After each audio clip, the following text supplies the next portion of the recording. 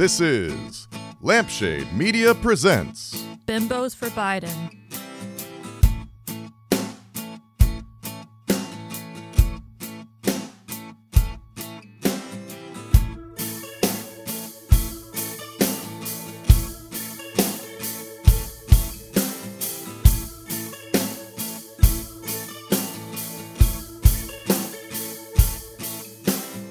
Bill Arendale, welcome to Lampshade Media presents Bimbos for Biden. Thanks for having me.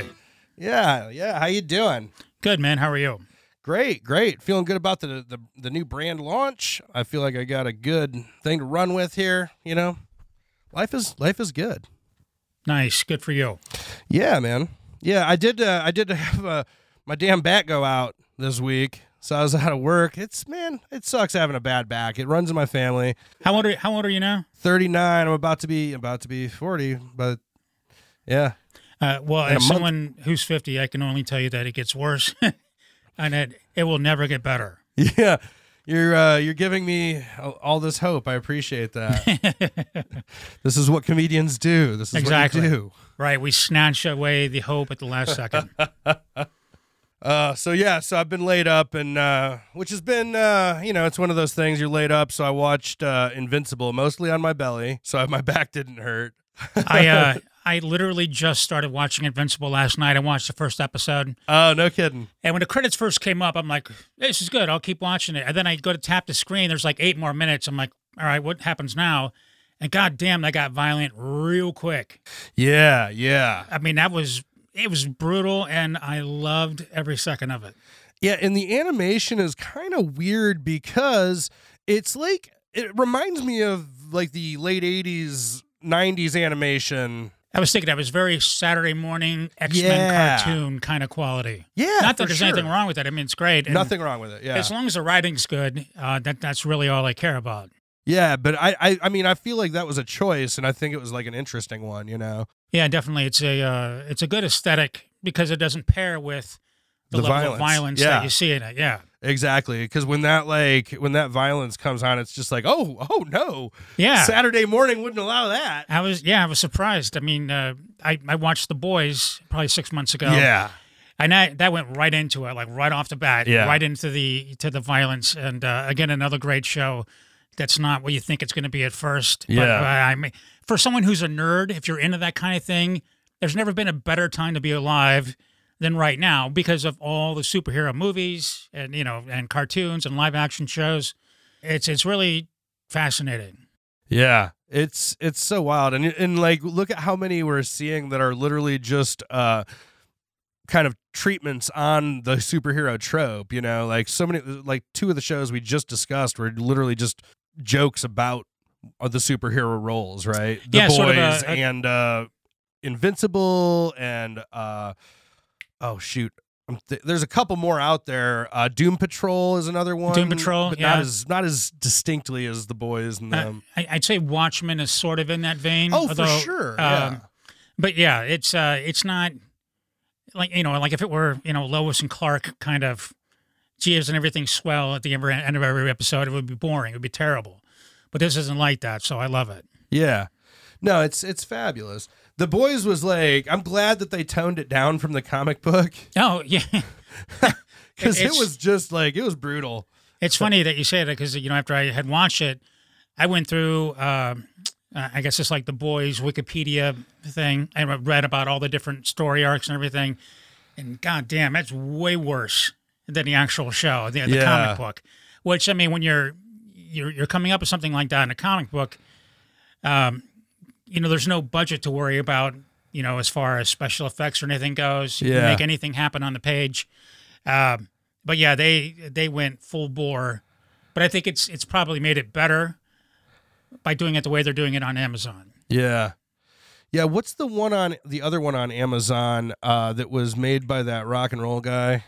Umbrella Academy? Yes. Which I think is on Netflix, or it's on one of the 2. Whatever it's on, it's fantastic. It's just it's another in the same one of those. Vein. Yeah, it's very much in the vein of Doom Patrol and a little bit of Invincibles. It's it's got its own cool universe that they've made for it. And it's a fun show. I used to watch the X-Men cartoon all the time. But after a while, it's like I can only watch Wolverine slice through inanimate objects so many times. Yeah, and there were always robots. Like he never had to Right. cut up anything that was made out of flesh. Which is convenient, I guess, for a children's show. That's why I loved it in the newer X-Men movies, and even in Logan. I mean, just bloody as hell. Yeah, Which it should be, because I mean it's more realistic. Yeah, Especially was Logan, so which good. is, I mean, it's one of the best superhero movies of all time. for sure. But I'm definitely more of a, I guess when it comes to that kind of thing, a Marvel fan over DC. Yeah, I don't dislike DC. I just don't like it as much.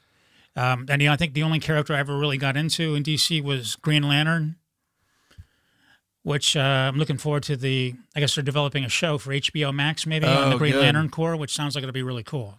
yeah.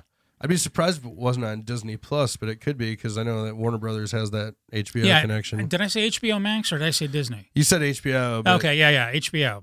I too am into Marvel, more than DC, but I do love Batman, and I love like the noir detective kind of jam, and like that kind of thing has always been kind of cool. But it's just kind of funny. I never realized how close Batman and Spider-Man were.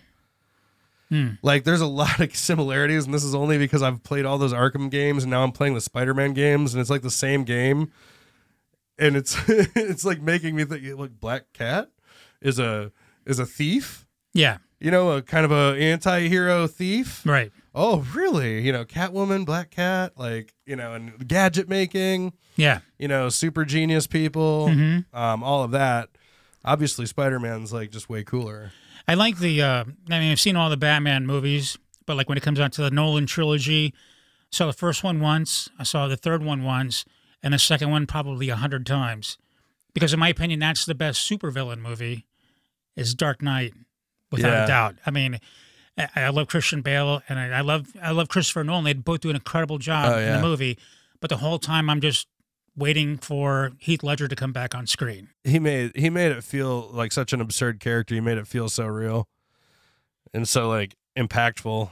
You know, It's funny when you get used to the way a certain person plays a character, and you think, well, no one else can do it better than this guy. And I thought that way with Heath Ledger, because I'm like, come on, the guy from 10 Things I Hate About You, he's taken on the role that Nicholson had. There's just no way. Yeah. And he was just fantastic in it.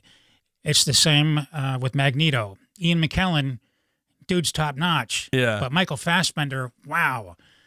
Yeah, man, he really had the brass for it, didn't he? Yeah, I mean, I guess First Class originally was just supposed to be a Magneto origin story, the whole movie. And I guess they folded it into New Class, which is great. It was still ended up being a great movie. I would love to have the standalone. Magneto is definitely one of my favorite villains. Yeah, he's one of these that you can kind of like, oh yeah, I see the point. You know? Yeah, I mean, I love that nuance of there's no black and white as far as good and evil, and that he's absolutely convinced that what he's doing is for the best and he's for the right reasons, and especially when you consider that concentration camp upbringing, and he lost his family. It's one of the most complex characters, I think, in comic books. Yeah, and I feel like that's where storytelling is the most interesting for me, is when there's actually, you have to think about why something's right or wrong, right? Yeah, well, I mean, it's impossible to have a good superhero story if you don't have a great villain. The villain makes the hero. I mean, the hero is the straight man. It's just like any comedy duo, Abbott and Costello, Laurel and Hardy. You have to have that straight man, and then the other one is the one that everyone really falls in love with. Yeah, because they're so out of the box. Yeah, they call me Mr. Glass. Yeah. Oh God, that's another. When I saw Split in the theater, I mean, I loved it. And then when I saw that thing at the end, I was like, no fucking way, because I loved Unbreakable. Yeah. And Glass was good.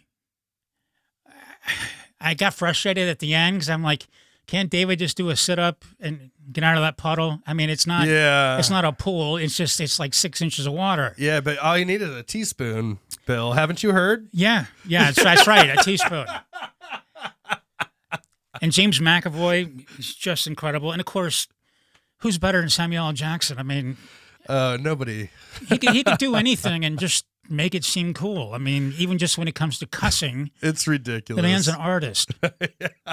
I definitely like loved playing with one of his soundboards, you know. Oh, just yeah. stringing together motherfuck this and motherfuck that. Yeah, without a doubt. Fantastic, man. Samuel L. Jackson made me think of Tarantino and his new movie, the Once Upon a Time in Hollywood. I haven't seen it yet.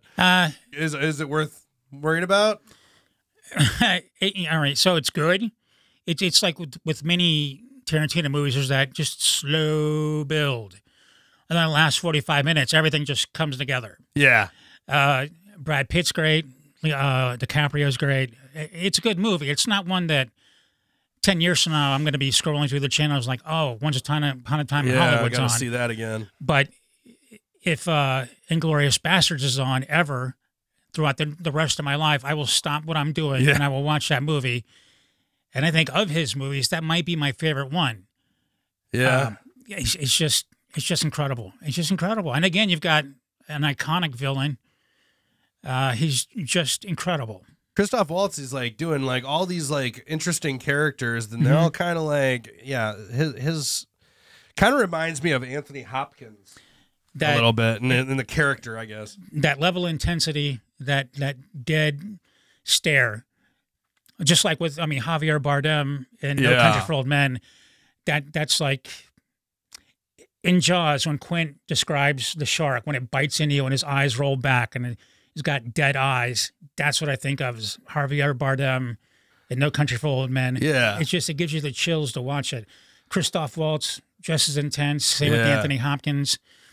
I mean, I'd have to say what got me to watch Breaking Bad, I think the first time was when I saw that story about Anthony Hopkins binged it and wrote like a 6-page letter to Bryan Cranston about how great the show was, how much he loved his acting and the writing. And Breaking Bad and Better Call Saul, again, I could talk about it all day. It's fantastic. We might have to save that for the next session because those are just the most fabulous, right? Like, I still like, I still kind of think that Watchmen, the HBO series, might be the best TV show in my opinion ever. I could definitely see that. It's a great show. And it definitely had the potential to go on more than just one season. And then, the guy who was a showrunner said, no, we're just going to do one and it's good. And that's good. It's a self-contained tale, just like the movie was. And I love it. It's great. I think what was great with Breaking Bad and by extension Better Call Saul is that you have a network who's giving a guy full control to make his universe. There's not constant notes from the studio about don't do this, do more of that. And then that's the end result. Not that it couldn't happen with everyone, but it could happen more if they followed that format. I listened to some TV review podcasts and I was like really into Walking Dead for a minute, and like I kind of agree with them. It's the guys at Bald Move, Aaron saying, I weep for what this show could have been. AMC just had to stick their big fucking dirty boot in there. Yeah. And just get it all messy. Yeah, I wonder if Frank Darabont had stuck around after the first season. I wonder how it would have gone. And I liked that show for quite a long time. And I liked it. It's just after a while, the zombies fading in the background. Yeah. Which I liked that to an extent because I kind of wanted it to be about the humans that are left and the zombies to be wallpaper. And with Fear the Walking Dead, and I think I only got 2 or 3 seasons into that, but I was upset that the first season wasn't really showing the collapse of society. That's what I really wanted to see. Yeah. The president, on TV making announcements. And they even skipped over like a good 2 months in the beginning of that. And I'm like, wait, what the fuck is this show? I thought this show was supposed to be covering that time period. It would have been great too. They could have done a nice callback by having Dr. Jenner from the CDC. They could have had him, doing a press conference or something like that. For sure. But that first season of The Walking Dead is it's pristine. It's fantastic. Yeah. And then, of course, after that, it really starts depending on who the villain is. The governor's great. Negan's fantastic. Yeah. Jeffrey Dean Morgan, just watching him Love.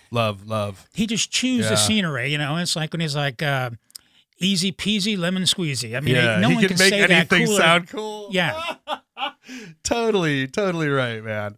He absolutely just exudes that leather jacket, right? Yeah. Yeah, and I remember thinking, like, in the early seasons of Walking Dead, I'm like, why can't they kill Carl? And then every week someone, like, kills him again. And then he, comes back and they kill him again. Because every time something got fucked up on that show, it was Carl's fault.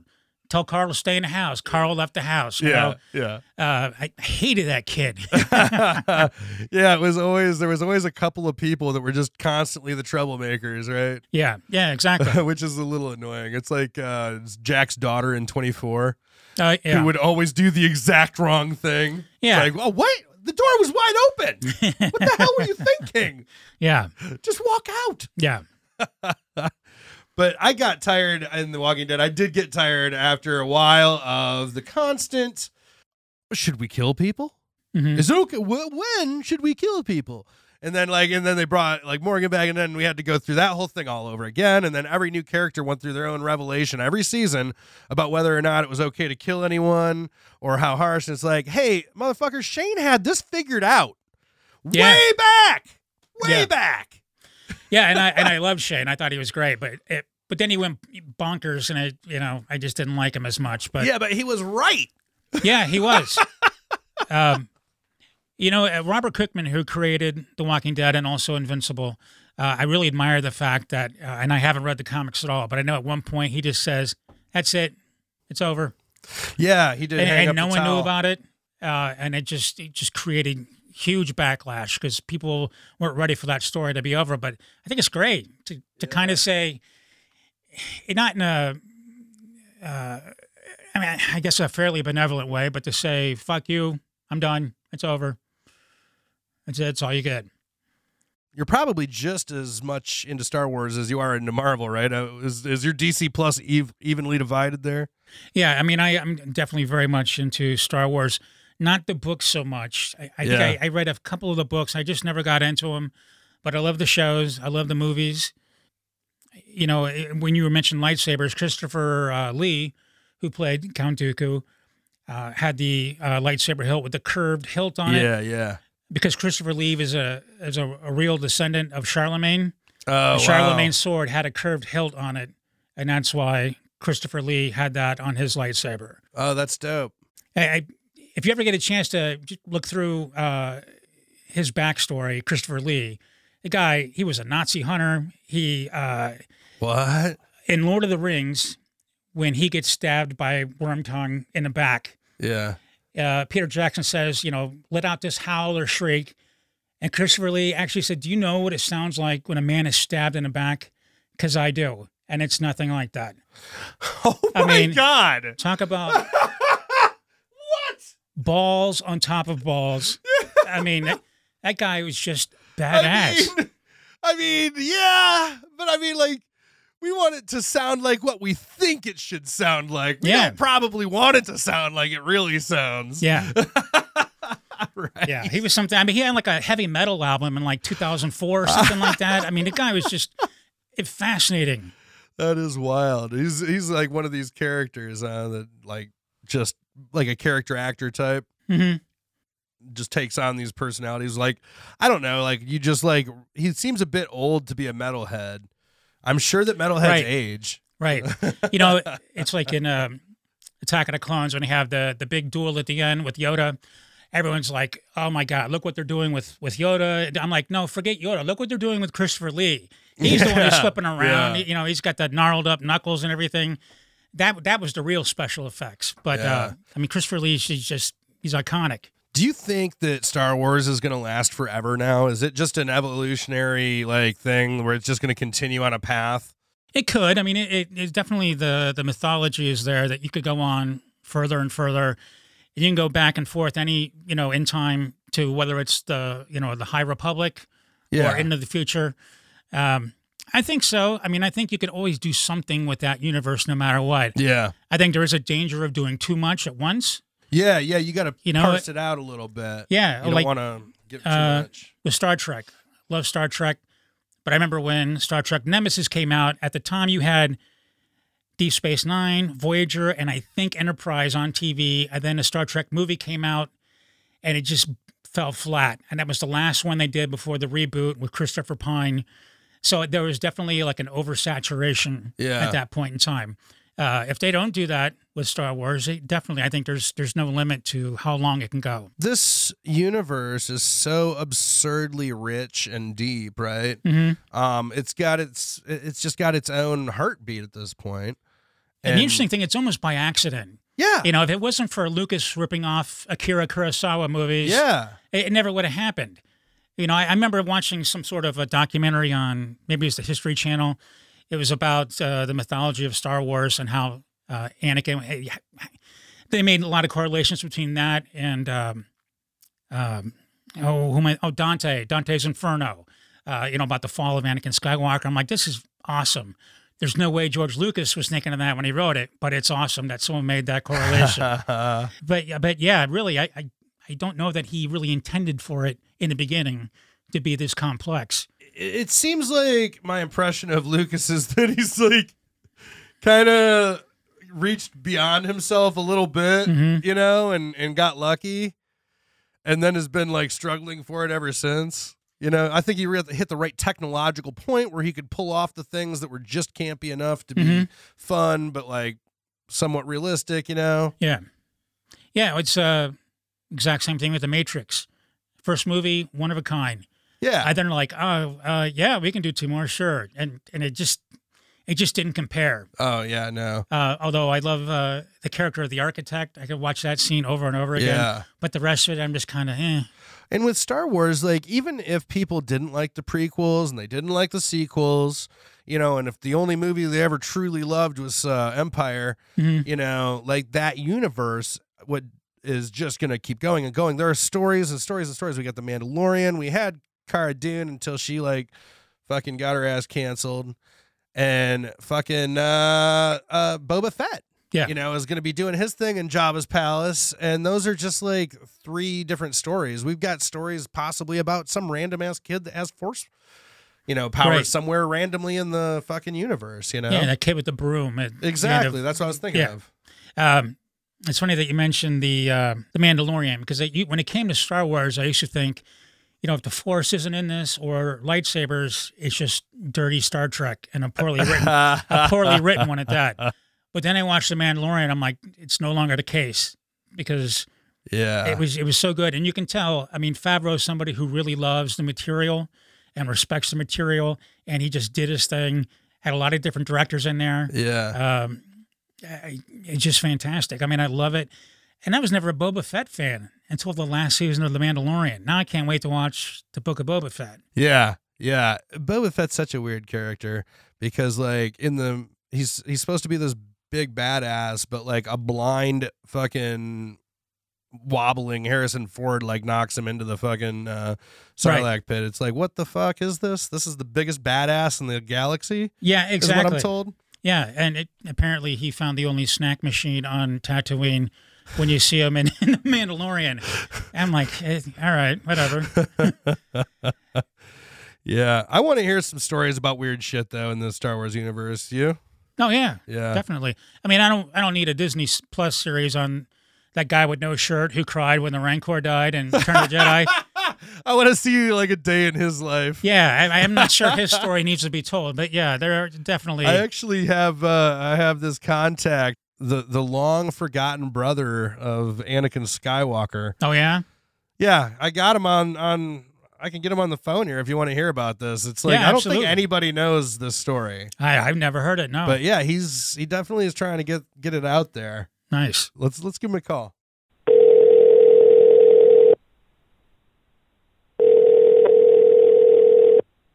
Hello.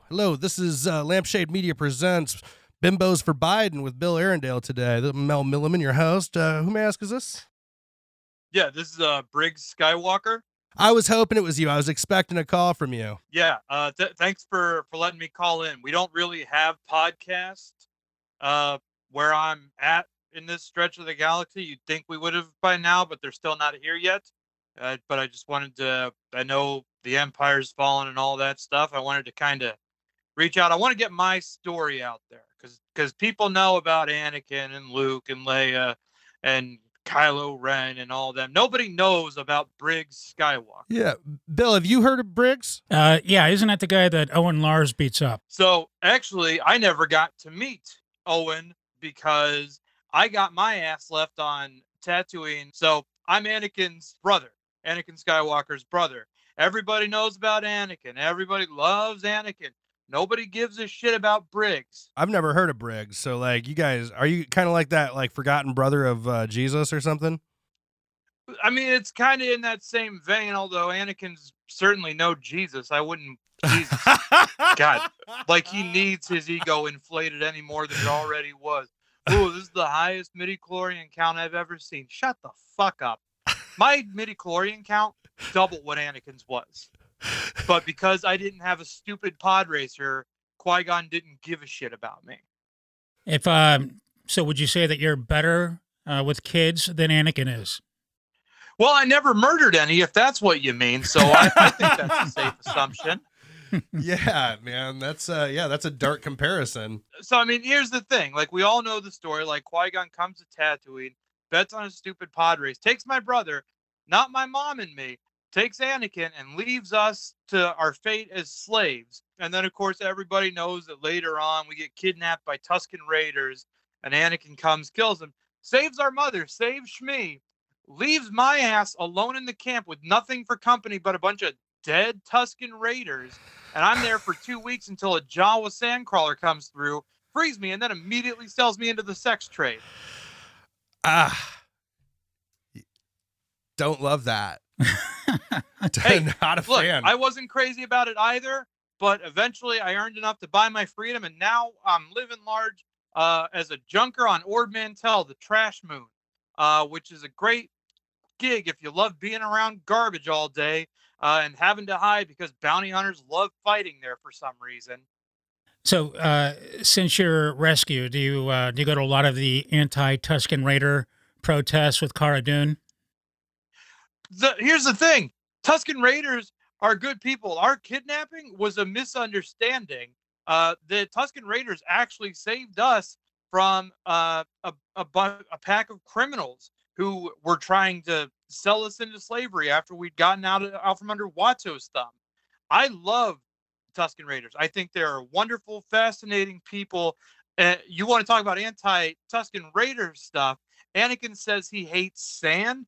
Anakin hates sand people because he's a fucking racist. Oh. So you are pro sand? Yes, I love sand. It's great. So yeah, sure. Sometimes it gets in your shoes and it gets everywhere and it's rough and it's coarse, but I'm not going to let it wreck my fucking day like my crybaby brother. So you've got the higher midichlorian count. You've got like all of the stats comparable, but it's just this pod racer thing. Is that like the kid with the cool car in high school situation? Pretty much. And what Anakin won't tell you is I built that fucking pod racer. He was just the better driver. They wouldn't let me pod race because my vision's not perfect. I have to wear corrective lenses. Oh. And it's like the same thing when they won't let you into the Air Force if you can't, like if you don't have perfect hearing or perfect vision. Yeah, I mean, I guess that clocks, you know, like it's not fair. It's not fair. You could always fall back on moisture farming. You know, God, moisture farming, especially this last year. Nobody wants moisture right now. Like I can't give this stuff away. If I'm curious about your family situation, because like what family? My mom's dead. Yeah. My brother's dead, thank God. And we don't have a father because we're miracle children, which that's stupid. That's asinine. Of course we have a father. We just don't know where he is. Wow. Like, I've long presumed that Watto or Sebulba might have been our fathers, but we came out fully human. So, like, I don't know. Maybe the Punnett Square didn't work right on that. But, like, that's kind of what I've narrowed it down to after hiring a couple of private investigators. Like, our father might be human, but he's probably not. So what is your midichlorian count? Oh, my midichlorian count is 69,420. Super high midichlorian count. That is so high. The highest. What are you up to these days? Like when you're not picking trash out of that thing? I mean, I've been trying to get a jizz band started, but I mean, figuring Dan and the Modal Nodes kind of got the market cornered on that. Like, you really only need the one band that plays jizz music. So I mean, I'm trying to crack into that market, but it's hard. It's tough. You know, kind of like the way the Rat Pack had like crooning in the lounge acts cornered. I would imagine it's also difficult to get a gig at Jabba's Palace when you've only got the one guy there. Yeah. It's, I mean, what's his ass? His Major Domo is the only guy left since Luke Skywalker and his friends killed everyone else there. So, like, yeah, thanks a lot for knocking out my what could have potentially been just a clutch recurring gig. So your nephew is an ungrateful shit as well. Oh yeah, they're all trash. Luke's a fucking whiny punk. But don't you have a Leia's- new niece though? I mean, I hear of a Rey Skywalker. Look, man, here's the thing with Rey. Like, Palpatine ain't her granddaddy. That's fucking horseshit. She got Skywalker blood in her. Like, You're saying the Emperor can't hit it. no, man. Like, look at his face. Can you imagine his genitals are any better off? Like, I'm gonna lay it out in terms of. I don't know, you everyone might can shoot understand. lightning out of Emperor it. Palpatine is a virgin who can't drive. Yeah, that old clocks.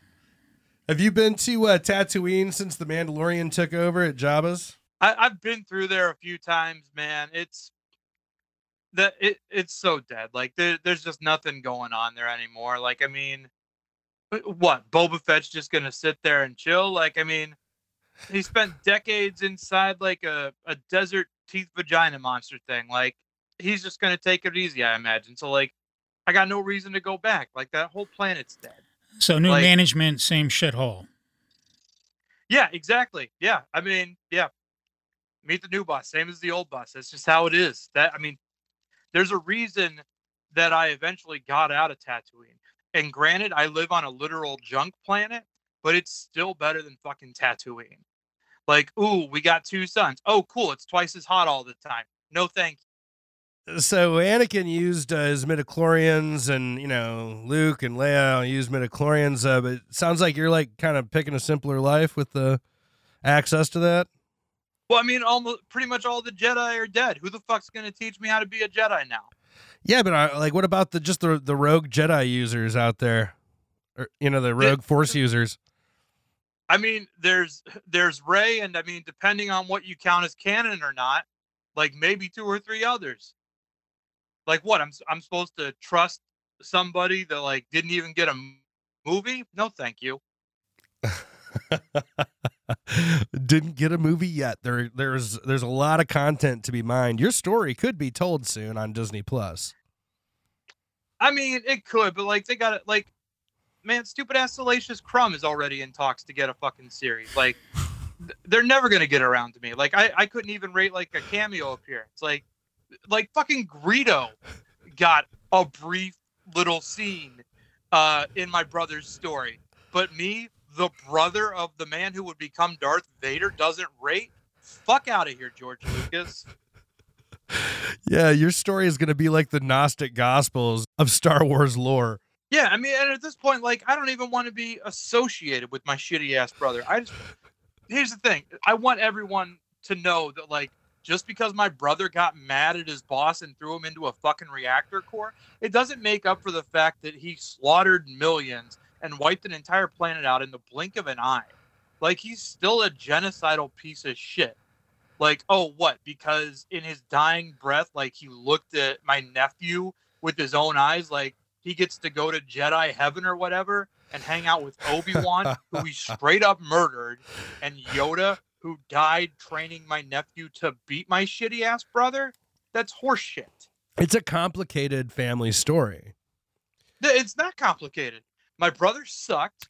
He got asked to be a Jedi, and then some old man who I think was grooming him. I don't think that Palpatine fucked him because, again, virgin, but I think he was trying to.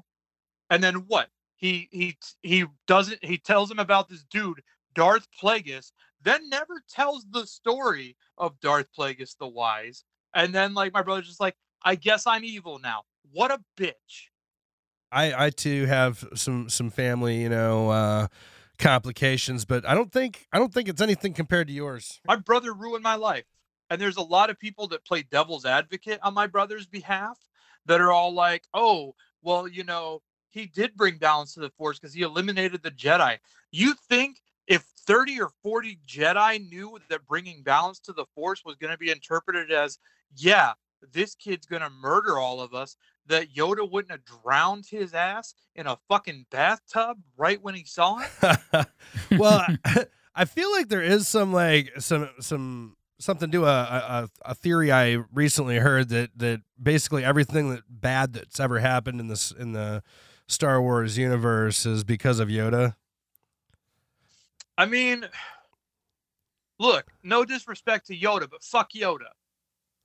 Man, he fucking blew it all over the place. He fucking let my brother get trained to become a murderer. They completely somehow managed to miss that the Sith were under their nose literally the whole goddamn time. Yeah. He failed to defeat Count Dooku.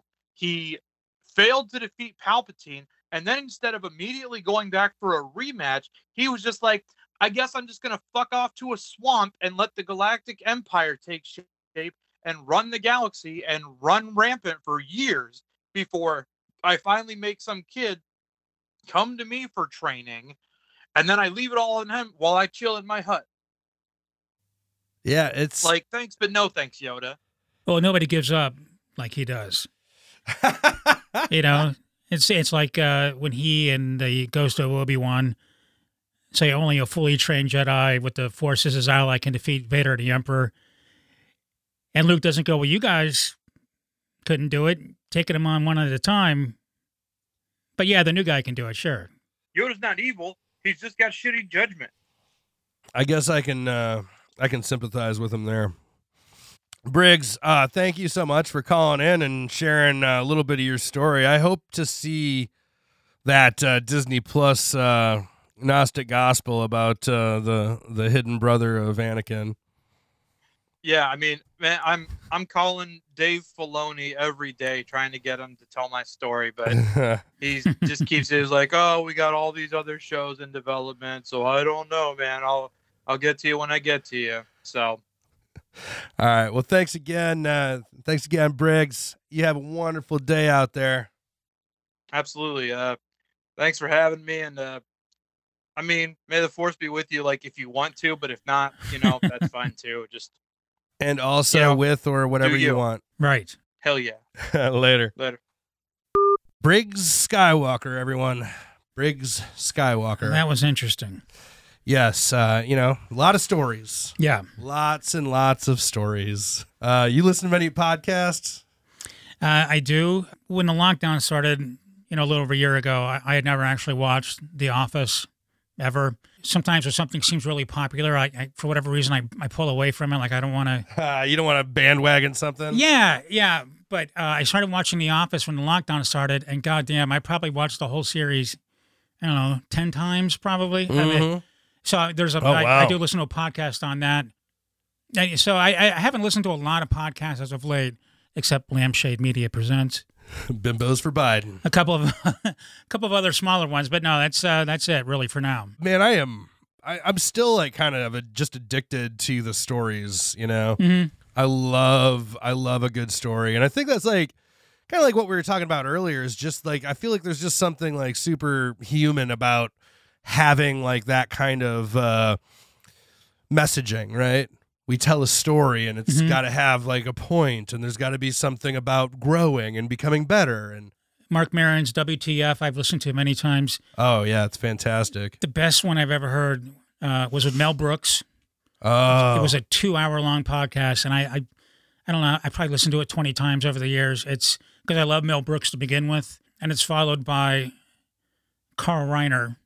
Oh wow! What a great like lineup. Oh yeah. Well, here's what's great is that at the end of the Mel Brooks episode, Mel tells him, he goes, "I'm setting you up with Carl. You're going to see him in a couple of weeks." Mark asks how Carl's doing. He goes, "He's about 80%." So Mark goes and a couple weeks later, he interviews Carl, and they're talking afterwards, and they're watching. He's showing him something on TV, and the phone rings, and it's Mel Brooks. He's like, here, he wants to speak to you, and he hands it to Mark. As soon as Mark puts the phone up to his ear and says hello, and he goes, what'd I say, 80%, right? And he's like, wow, I can't believe you set me up for a callback like a month later. That is so funny. Yeah. And that is like such a like commitment. Oh, yeah, yeah. I mean, and the guy is, I mean, when you really talk about people who were, if there was a Mount Rushmore of comedy, I mean, Mel Brooks definitely would be on it. I mean, I can't tell you how many people, if you even say Blazing Saddles or Young Frankenstein, like everyone's like, oh my God, I love that movie. Yeah. And also, like, I grew up in the 80s, and obviously it was a different time. Mm-hmm. That movie, you know, it has some, like, it deals specifically with race issues, but it seems like it was ahead of its time in its take on that, right? Yeah, definitely. It was making fun of racism in a very, you know, a very upfront, pointed way. Yeah. Yeah. And not just, well, I mean, racism definitely, but really against everyone, you know, whether you're some corn-fed white boy or whoever. I mean, but there's jokes in there about Jewish people, Native Americans, blacks, and they're not like, it's not like a hateful kind of joke or anything. I mean, Richard Pryor was one of the writers on Blazing Saddles. Yeah. But I mean, it's fantastic. Obviously, you couldn't do the movie today. Well, I mean, I don't know. Like, obviously, you wouldn't. There's like they use the N-word repeatedly in that movie as a joke, and the way that they use it, I think, is pretty progressive for the time. Like the points they were making were all very progressive, I think. Yeah. Today that just wouldn't fly because we're over that word, you know, and like unless you're Tarantino, who, you know, there's always like an N-word count on every movie. Dude, I just don't understand him with his use of the N-word. Like, does he think he's cool or something? Yeah, I don't get that either. Because he really seems dead set on using it.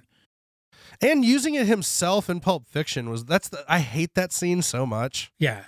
He's like, it'd be cute if he wasn't like also like just being so uncomfortably like, I guess that's the affectation he's going for, is being an impotent hard ass, right? Like trying to pretend like he's such a hard ass, like tough by association, right? Yeah. I mean, I think the guy's a great filmmaker, but yeah, he's not exactly a good actor, but he seems to write that in there for himself. Yeah.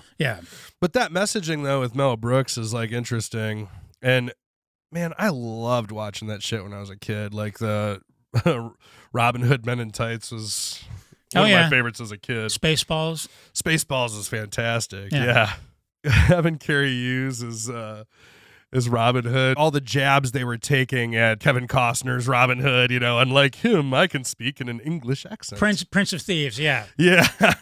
Yeah, and in fact, even the guy who they had playing the Sheriff of Nottingham was a knock on Alan Rickman. Yeah. They shall be named John. Yeah. It's so funny. It's so ridiculous. It's just so absurd, you know. But was that your kind of sense of humor throughout your? I mean, I definitely. I mean, well, not racist, if that's what you mean. But no, that kind of absurdist humor that Mel Brooks uses. Yeah, we did talk about how he dealt with racism. I don't think he had racist comedy. Yeah, I wasn't saying that at all. I think he was making fun of racism in a way that was profound. Yeah, I mean, I never. I mean, I never try to go for anything that's too topical. Like, I don't talk about politics on stage or anything like that. I try to use stuff from my own life and either make it funny or do a spin on it. And here's a story that happened to me that's actually a kind of a big joke in my act. When I was 22, I worked at a Dairy Mart in Akron, and every Friday they would ship me down to this one downtown. They would get robbed all day long. You know, they wouldn't even wait for it to get dark out. Just come in, put a gun in your face.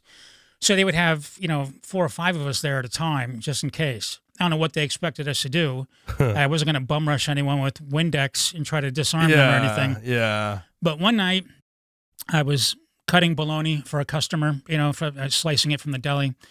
And I don't know if you remember In Living Color. Remember Homie the Clown? Yeah, for sure. Well, so the guy comes up to me and he whispers, he goes, "Here comes Hooky the Clown." And I'm like, "What are you?" And I look over and there's this little woman there with red lipstick on her entire face. Not just the lips, everything from the forehead to the chin, back to the ears. Wait, what? Yeah, covered in red lipstick. And she comes up to the guy and offers to fuck him for 3 slices of bologna. What? Yeah, No! bologna, and not even No! not even like chip chop or turkey breast, but just bologna. And the guy said, "Okay," and Oh, and he no! and I'm No! Ah! and I was like, "Do you want a Dijon mustard with that or something? Or just you're gonna eat it like that?" Which obviously someone is not in the right headspace or whatever to do something What like that is to with begin with. the lipstick, though? Like, that's such a move. That That's such a weird move. I don't know. Is there a thing? I don't know a lot about the kink scene. Like, is there a lipstick on face kink? It could be. I'll have to talk to our friends over at the garden. Yeah, See if that's a thing. yeah. It was, and I would tell that story, and someone would either laugh like you or they would just stare at me. Oh, Like yeah, a 'cause like a it's poor dog woman. that's shown a card trick. Nobody would get it. So I had to retool that, and I made it about. I read it in the newspaper. Then later on, I'm at an Overeaters Anonymous meeting, and I announced that I'm Bill and I'm overweight.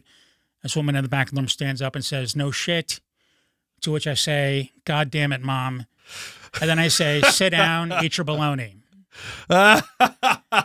The callback. Yeah. So after reworking it, but I always try to base what's going on in my act with what has already happened to me. Yeah.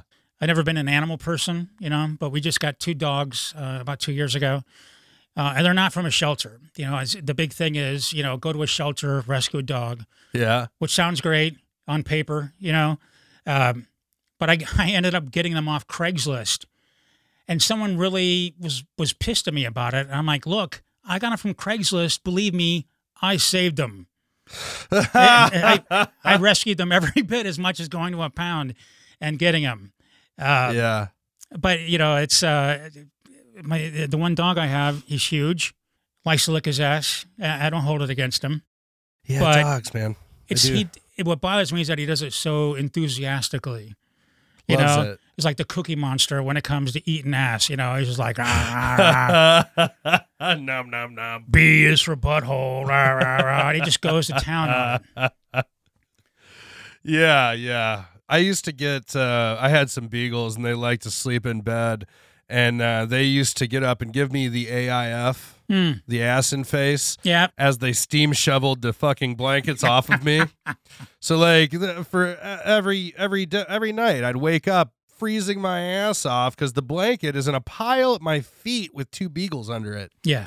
And then when I, of course, go to move it, they're, because they're sleeping comfortably and they're annoyed that I'm now, Yeah, waking I mean, them up. it must be great to be a dog. I mean, it just looks. I mean, you can sleep all day long. If someone else picks up your own shit after you go outside, it's got to be great. Yeah, it's a dog's life. Yeah, I definitely want to. I want a dog again. I think everybody went out and got these pandemic dogs, and I feel like there's going to be a lot of fosters now. yeah. But although I hear that a lot of those dogs that were people got during the beginning of the pandemic are being returned. Because now that their life is going back to normal, they don't have the time. And I mean, that upsets me, a great deal. Yeah, for sure. We were talking earlier about like Mel Brooks and like him being progressive in the 70s and that being different from today. Like, do you have any hot takes on how comedy and entertainment is telling the story of progress and how to treat people and things like that? Boy, it's hard to say. I mean, there's certainly plenty of examples of not doing that. Yeah. In current comedy, there was a guy that I used to probably 4 or 5 times I worked at or performed at Rock on the Range over there at the soccer stadium. Yeah. Just fantastic show. I mean, you have a big tent with like 600 people in it, and it was just awesome. And I met this guy one night named Tony, and he seemed nice enough, and but then. A couple weeks ago, I see this guy on the stage again. It turns out it's Tony Hinchcliffe. I don't know if you've heard the name. Yeah, no, that's the thing. He's one of these. I've seen his rant. These assholes. First of all, if there's a comedy show anywhere that has titled anything to do with free speech or Second Amendment or that automatically means they're doing the worst humor possible. Okay, yeah. They're doing everything. They're just edgelord hack bullshit, right? Yeah. It's very aggravating, you know. Yeah, Right. you have the freedom to say that. You're going to get your ass kicked and you deserve it. Right. But you have the freedom to say that. Doesn't mean you should. Right. You just shouldn't. Yeah, you can also like stab yourself. Yeah. Like, you can do all sorts of things that don't help. Yeah, and there's no shortage of those guys. You know, like you got the kind of like the Joe Rogan fans that are, you know, kind of like trying to find that edge and walk on that fence and, you know, not listen as much. Yeah, I mean, Joe Rogan just went on a big rant about, you know, if you're a white guy, you can't, and it's just not true. You can speak your mind. It's just now people Yeah. are calling you out on it. Now you're realizing by doing so, you're causing a lot of hurt. So you can make the conscious decision not to do it. Right. But I mean, for me, I liked news radio Joe Rogan For sure. right up until MMA Joe Rogan, and from then on, I just stopped listening. Yeah. I mean, I don't mind him as a person. I think he means well. Mm-hmm. And I don't think he wants to hurt, like, you know, people that he might run into in life. He's, you know, I think he wants the best for everyone. I think that he's just incredibly problematic, and it's more nuanced than I'm willing to spend on him. You know, I get so like every time I've ever listened to him, he'll be like, well, you know, I'm not smart and I don't know things, but I'm going to go ahead and tell you what I think. You know, and I'm like, I don't give a fuck. I really just have, you know, your opinion is not that valuable. Why? Like, Right. You're putting it out there. And comedy So- can be a tool to explore those issues, but Yeah, if you're doing it by punching down on people, Yeah. you just don't need to do it. It's not that way anymore. We're, you know, ideally we're trying to evolve as a society and become better people, Right. and get more people included in things, whether it's comedy shows or media in general. Yeah. It's just, you know, the last 4 years politically have done just miracles for people who felt that way, because Mhm. they saw someone doing it on TV who had the highest office in the land with absolutely no consequences. So now they feel emboldened to do that. Yeah. I don't get anybody who attacks anybody because of their race or it doesn't make any sense. If someone's an asshole, just don't attack them. You know, you live your life without attacking anyone, whether physically Yeah. or verbally. You know, I can't tell you how many people over the last year either not wearing a mask or wearing their nose sticking out. I just want to punch them Yeah. because you're fucking it up for everybody. Yeah. But I just did let it call go. a guy out at the liquor store one day. Yeah. He was with an elderly man that was in a wheelchair.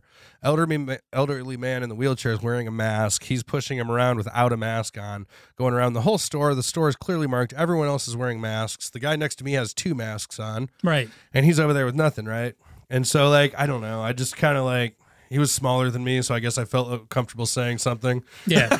Yeah. I'm not confrontational, but Right. like, you know, I'm really not, but like I just was like so annoyed by this like brass, you know. I'm like, so hey, was that did you make a decision to not wear a mask in here?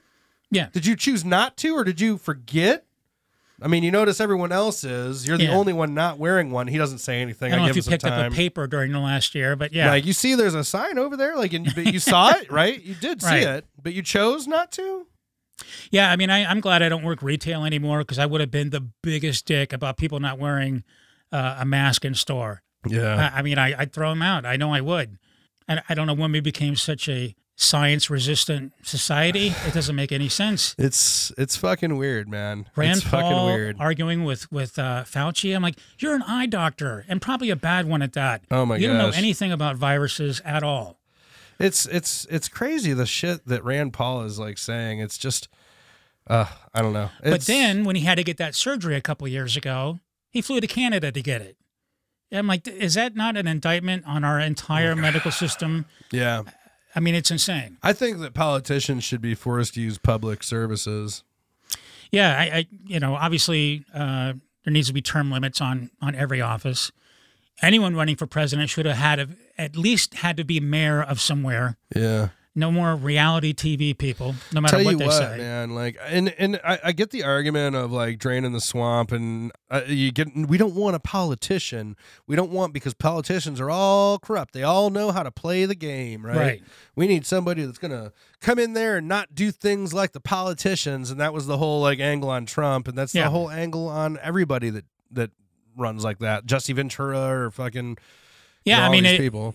Trump just ended up making the swamp that much deeper. I mean, I don't know what the ratio of staff members to jail time is for previous Yeah. administrations, but he has the highest. But I mean, we definitely need a viable third party in this country. Man, Actually, we need more than 3. that's what I was gonna say. We need to be more like England with all these parties fighting. Yeah, I mean, Canada has, I don't know, Nuance. like 18 political parties. We need something like that. But again, they've been at it so long, they're never going to allow it to happen. Well, yeah, that, and the machine is built now, like it's running. It's a, Right. it's a system, and it's not there to allow us to break it up. Exactly. Yeah, exactly. There's a episode that I refer to often on this subject of This American Life with Mhm. Ira Glass. Are you familiar? Yeah. It's called, look this up, everybody listening, if you want to hear something wild. Take the Money and Run for Office is the name of the episode. This American Life with Ira Glass. Take the money and run for office. And before I listened to that and after I listened to that, the two, Yeah. before I listened to that, I thought one way about the world and the way politics work. And then after that, I realized that Democrats and Republicans are just money-making machines. They are. And both All sides they do is use. fundraise. Yeah, right. They use, gay rights, transgender issues, abortion to fuel both sides. Yeah, it's If- all about fundraising. If you get a Republican up there who's an actual fiscal conservative, who doesn't mention transgender rights, gay rights, abortion, Yeah, I'll listen. yeah. I will absolutely listen. But those other things don't impact your life at all, Mhm. unless you happen to be somebody who's gay or transgender. Or needs an abortion. Exactly. There are all kinds of people who should not be parents. Yeah. In fact, probably more than one local comedian should not have kids. I'm not going to mention any names, Thank you. but I've seen some whose partner left them, and I thought, thank God for you and that kid, because that would have been a ride straight to the bottom. Well, I'm definitely not in favor of like getting anywhere near eugenics or any discussion like that. Right. But I definitely have the entire abortion debate is so depressing that it's always been a manipulation, because it was never an issue before Jerry Falwell and the and these people like the I can't remember the name of their organization, but you know who I'm talking about. Yeah, you talk about like the PTL and all that. Jerry Falwell's that TV evangelist. He started that school, whatever Falwell school. University, yeah, I something, think, yeah. some university. Massive conservative. He invented the entire abortion debate. Like it was never an issue, except for Catholics didn't like abortion, Right. but they didn't like condoms either. Yeah. Like they were against all birth control. Yeah. And somehow Falwell convinced the entire evangelical base that abortion was now an issue that we needed to be worried about. Yeah. And it was all just like just a wave caused by this one fucking piece of shit. And he is an absolute piece of shit. Yeah. Yeah. For me, it's, back when Newt Gingrich did the contract with America when Clinton was in office. Yeah. Ever since then, it just feels like the right has become more religious, and it's brought them low, in my opinion. When my son's mother was pregnant with my son, I told her, I said, whatever you decide, I'm on board. I can't. I didn't know what to think, whether I wanted a son or not. And she just said, without even thinking, I want to have it. I'm like, okay, great, let's do it. But I'm glad that the option was there. Yeah. I'm glad she didn't have one. Yeah. Because my son is fantastic. And Yeah. I'm really lucky. I've got nothing to complain about. He's a college student. He's on a dean's list. He's fantastic. He doesn't drink. He doesn't smoke. No drugs. He's a parent's wet dream. So I'm lucky. Yeah. Or is at least respectful enough to keep that out of your business. Yeah. I don't want to know what's going on behind closed doors. But second year of college, I'm not dumb. I know, what happens there. But yeah, keep it on the DL and keep it wrapped, and that's all I ask. But I'm glad the option was there, because you need that option. There's too many people on this planet as it is. It has to be a viable option for people because it's not for everybody. Right. Yeah. And sometimes people are ill and they can't get the actual care they need. One of my friends that's a woman recently had I believe it's called an ectopic pregnancy, where the egg attaches to the the fallopian tube, and starts growing in the fallopian tube. Right. And there's just no possible way that pregnancy will ever be viable. Okay, it will absolutely end in the termination of that fetus, right? Mm-hmm. But it's also could kill her if you don't do the abortion. And it was like, now people are trying to say you can't have that procedure because that's an abortion. It's such a ridiculous argument. I mean, it really is. You don't want abortion? Great. So let's talk about your taxes going up because you're going to have to help subsidize these mothers who can't afford to have these kids. If you're not willing to do that, then just zip it and just let life proceed the way it's been going for the last 30 years. Speaking of changes and time and how time flies, I got a new segment. First ever release of this brand new segment. Alrighty. With our good friend Dan Seabury. So check this out. It's called It Was a Different Time. Did you know that the legal blood alcohol limit in America was 0.15 until 1963? Well, it was a different time. It was a different time with Dan Seabury. Baseball, mass shootings, bombing other countries for their oil. These are considered to be some of America's favorite pastimes. But I think one that's kind of slid under the radar and has been overlooked recently is actually drunk driving. Some people call it the Billy Joel special, the Pittsburgh drive around, whatever you want to call it. Drinking and driving is America's favorite pastime. America's love getting fucked up and going for a drive. Now, the history of drunk driving, or, pulling a Paris Hilton, is about as old as cars themselves. Because when anything revolutionary technologically comes out, there's always one dude that's like, I would love to do that. But shithouse. That would be the greatest moment of my life if I could do that. Now, the first car was invented in 1886, and the first ever taxicab company started June 16th in 1897. Not even 3 months later, September 10th, taxi driver George Smith was the first person ever arrested for drunk driving after repeatedly slamming his car into a building, trying to pull it out, accidentally putting it back in first gear, and slamming right back into that building. Now, back when America was great, there were hardly any laws, let alone any in regards to drunk driving. So now, in 1900, New York State was the first state to pass any alcohol regulation laws. Now, it was usually just like a small fine. But in 1906, New Jersey passed a law that criminalized drunk driving. Being guilty could net you a $500 fine and up to 60 days in jail.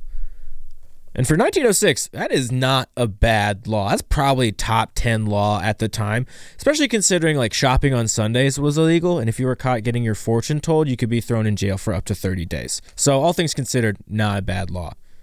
Unfortunately, though, it's still 1906, so the technology to figure out if you're drunk on the road just doesn't really exist. Because this is the same time as those machines with those straps that would wrap around your belly and they would jiggle it back and forth, and people thought you might get six-pack abs. So, breathalyzers aren't really here yet. Now, at the time, they used to think, if you were off balance and you couldn't pass a cognition test, that's how you could figure out you were drunk. But the powers that be figured that was too subjective of a test, which is surprisingly progressive. But in typical U.S. fashion, the solution that they came up with was much dumber than the original idea. So they figured, hey, if I pull you over, and if you can't say Methodist Episcopal without going into a lisp, you're fucking drunk. And, I like where their heads are at, but kind of stupid logic. Basically they're saying, hey, anybody can be a klutz, but only a drunk driving sack of shit would ever have a lisp. But they couldn't test for blood alcohol content, so most of these cases never really stuck when they took them to court. Not to mention, at this point, cars were basically the same as yachts are now, right? There weren't a whole lot of them, and only rich people had them, so good luck trying to get a rich person thrown in jail. And then, on top of it, Prohibition made alcohol illegal from 1920 to 1933. So it wasn't a gigantic problem. It definitely still happened, but no one thought it was a big deal. Now, in December of 1933, alcohol was legalized, and within 9 months, the death caused by drunk driving quadrupled what they were during Prohibition. Which just lets you know poor people cannot handle their liquor. I think that's the main theme of this story. So now, obviously, this wasn't great because cars were way more popular than before, so something had to be done. I mean, obviously, people are going to drink and drive. That's a given. So the trick is to figure out how fucked up is too fucked up. It's the age-old question. So they decided that the required blood alcohol content to be too fucked up is 0.15. Nearly double the legal limit it is now. And just for reference, people start to black out when their blood alcohol content's about 0.13. But how can you test it on the road? You know, because you're going to have to bring them down to the station. You're going to have to get a chemist. It's going to take hours to get the test going. And by the time you get back to the station, if your blood alcohol content's 0.15, when you get back to the station, you're going to be totally sobered up. And if you're not going to be sobered up by the time you get back to the station, you're going to die of alcohol poisoning. So they're not going to catch you either way.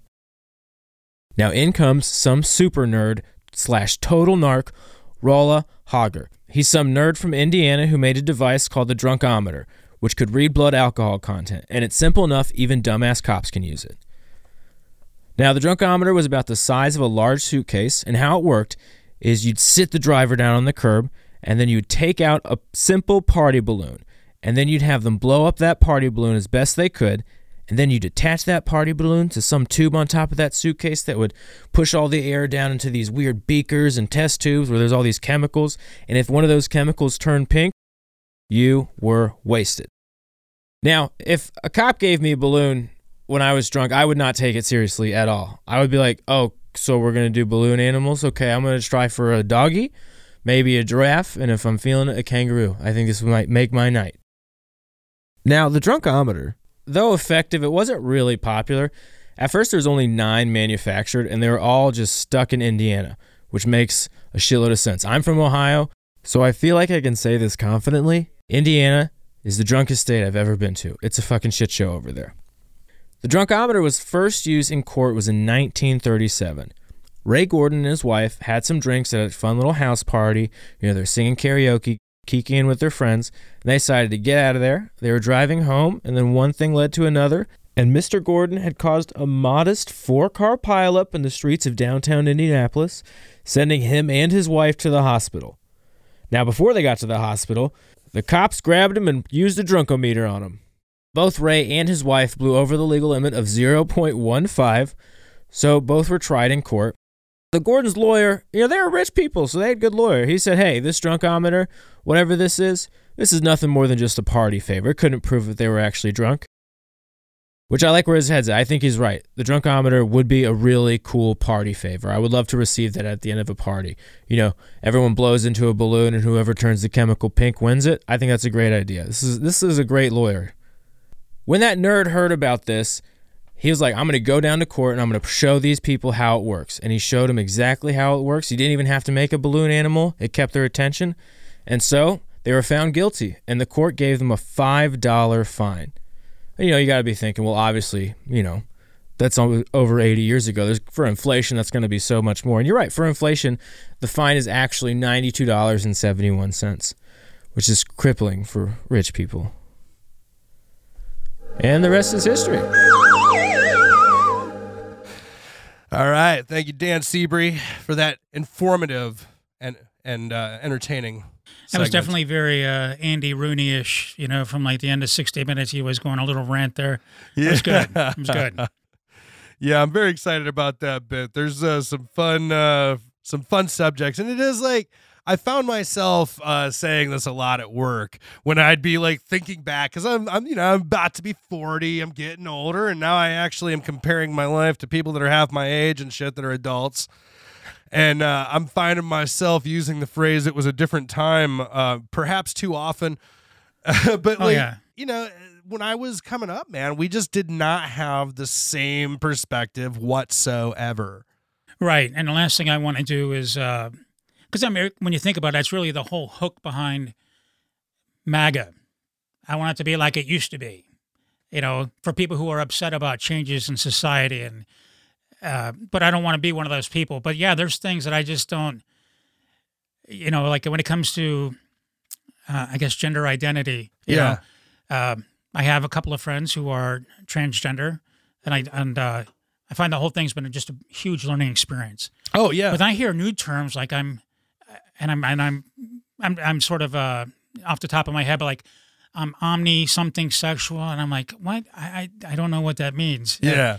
It's with some people, it almost seems like, well, I have to have a term for me because I'm different than everybody else. Maybe a little. As I'm sure there certainly are. I mean, it's the same thing with music, right? Like, yeah. But like, there's a lot of sexualities that are being expressed and kind of identified, you know. But I mean, if you look at like conservative culture and the old school, everything was about fitting in, about being a part of a monoculture. Sure. Okay. But now, as we're discovering, hey, we are different, and that's okay. Yeah. We can be different. It actually works pretty cool. You know, it's pretty tight that way. So, yeah, I get that we're like, counting a lot more categories these days, right? Sure. Does that make sense to you? Yeah, it absolutely does. And it's something I wouldn't have seen 10 years ago as being anything other than gay, straight, or bisexual. Right. For me, because I have limited experience with it, I seem to encompass everything. You went with one or other, or both, or whatever you felt like that day. But I mean, the last decade has definitely been educational, and that it's not just 1, 2, or 3. That there are probably infinite varieties of that. Yeah, and people, I think, like a lot of people that maybe didn't grow up with more, like I grew up with almost no LGBT representation in my life. Mm-hmm. The only way that I experienced homosexuality or queerness of any kind was in a negative context. Oh yeah, because like a comedy upbringing. or a movie or something like that. Yeah, it was making fun of right. the gay person or whatever. Like I didn't have like there was a kid that turned out to be gay that I went to grade school with, and some people in my high school that later on came out of the closet, and I was friends with them and stuff. But like I didn't really I didn't have anybody that I loved that was actually gay, and when they were in the church and in that environment, they were apologizing or getting forgiveness for their homosexuality or their queerness was always just treated like this horrible thing, right? Like it's a disease, and it didn't always used to be that way through world history. It was quite accepted. Exactly. I mean, thousands of years ago, but yeah, it's a fairly new thing. I grew up in Akron, Ohio, which is a medium city, but I didn't even know a gay person until 25. I worked at Cedar Point, and I met not my first gay, but someone who was living out of the closet and had no apologies about it. Right. And we became very good friends. So that's why I feel bad for people who grew up in an environment where that sort of thought is accepted, and they never go outside of that little bubble. They never challenge themselves. Yeah. They never meet different kinds of people. Because in the end, you just live a smaller life, and you have a smaller mind, and it's a waste. It's an absolute waste. You're absolutely like hit the nail on the head there, because a lot of stuff that I was taught when I was in that kind of culture was not to reach too big, to be satisfied with your lot in life, to take joy that the Lord is taking care of you, and just keep paying your tithe. To quote Ted Knight in Caddyshack, the world needs ditch diggers too. Yeah. But I was never somebody who got drag humor. Like, to me, it just seemed to be mocking women. But I had, it's not. Yeah. But my stepdaughter sat me down, and we've watched the first 10 seasons of RuPaul's Drag Race, and I love it. Yeah. It is fucking great. And I get it now. Maybe this is a very sanitized version for the masses. I have no idea. But it's opening up my mind to... Yeah. And isn't that fucking fantastic? It really is. That exists, that you can now have that experience and like now be ready to, interact with queens you meet out in the scene and shit, right? Yeah, you're like, now I know what this is about. If you're a young person and you're gay and you think you're alone, you can see something and you just realize I'm not alone, that there are more people like me. Yeah. And so it's great. But I love it. I love that show, man. I mean, we watch it. Yeah. We're coming up on, I guess we're almost current at this point. But RuPaul is just insanely talented and a marketing genius. Yeah. I know there's an issue like with her and on her land. She has like 60,000 acres of land that she leases out to fracking companies, Okay. which is awful, but I mean, everyone does something where you kind of fuck up or whatever, but that doesn't offset the good that she's done. Yeah. For people who like it's not compete on the black show. and white, there's like everybody's on their own spectrum and like picking that she could be doing great things in this one particular, battle, and maybe not so great on the fracking front. I don't know. Yeah, I mean, everyone has flaws. Yeah. Yeah. But yeah, it's just I marvel at what my mindset would be now if I hadn't left home, if I hadn't left my hometown, if I hadn't been exposed to new people and new ideas. And it's so scary to break out of that, that system. There's like this ecosystem in a small town it's the world rural community. Yeah. So outside of that, it's the great unknown. You have no idea what's going to happen to you or what you're going to run into. Yeah. Will I be homeless next week? Yeah. Whatever. Like, especially when you're young and you move out. It's like the Amish when they go on that Rumspringa or whatever. Yeah. Like, how do you ever go back? Unless you're just terrified of what you see. I cannot imagine going back to the land of no deodorant and I just couldn't do it. Can you imagine though, like being like completely and utterly sheltered and then going out into the world? It's got to be like walking into fucking some sci-fi movie, like Blade Runner or some shit, Yeah, it's almost like like one of those islands that are hidden, and there's a whole society of people there, and they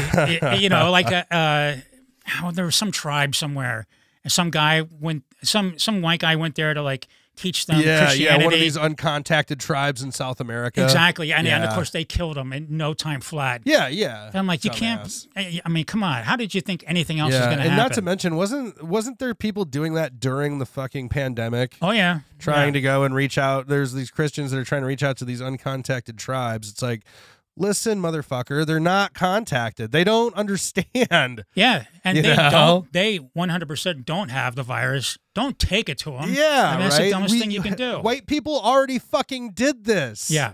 This is old hat for us. Yeah. Fucking Christ. Yeah, we have an unblemished record of fucking things up. Yeah, bringing disease to fucking native people. What the fuck? Exactly. They got a different worldview, Yeah. Well, it's been fucking great having you on Lampshade Media Presents Bimbos for Biden, man. Thanks for having me. I had a lot of fun. I was thinking, your next episode, instead of defund the police, how about defund the band, the police? Lampshade Media Presents Defund the Band, the Police? Yes. How about also? Also, yes. Yes. How about while you're at it, also defund the band, the police? I like it, man. I was afraid you weren't going to like Bimbos for Biden. Yeah, I wasn't sure. I'm like, when you first asked me, I'm like, am I a bimbo? Or I don't think I am, but. Yeah, and is Bimbos for Biden, is that a good thing? Or like, are we reclaiming the bimbo like thing as a good word? That's our word kind of thing? Yeah. Or like, is it good that bimbos are for Biden, or would only dumb bimbos be for Biden? Like, I don't know. As long as Biden is the guy in charge, and that's fine. Yeah, whoever. You can call me whatever you want. Yeah. That's exactly how I felt. But anyway, yeah. All right, cool. We got a new name then. Yeah, I'm into it. Lampshade Media Presents. While you're at it, defund the band, the police. Love it. What have we learned today, kiddos? Wow, what have we learned? Well, we've learned that Anakin Skywalker has another brother. Good old Briggs. Yes. Briggs. We've learned about bimbos for Biden. Yes, that is, I think it's a positive thing, but it just didn't have lasting power. I've been convinced. Right, not like the overarching funding of the band, the police. We also, learned a little bit about your love for nerd culture, because you are quite a fan. The Marvel, the Star Trek, the Star Wars, all of the things. Yeah, if it took me away from reality, I was probably a fan of it. Well, it's man. We got a lot in, man. I appreciate it, dude. Thank you so much for coming down to the basement and enjoying a cinnamon roll with me. Thanks for having me. I appreciate it. Shout out to Lindsay for being such a badass cinnamon roll maker. Oh my God, they're amazing. Yeah. So, all right, man. Well, I'll catch you later. Thanks again, man. program is produced by Lampshade Media. Hosted by Mel Milliman. Music by Tyson Shipman. Graphic design by Griffin Browning. Social media by Sam Welch. Voiceover by Ryan Branch. And a special thank you to our sponsors, Paddy Wagon Food and The Garden.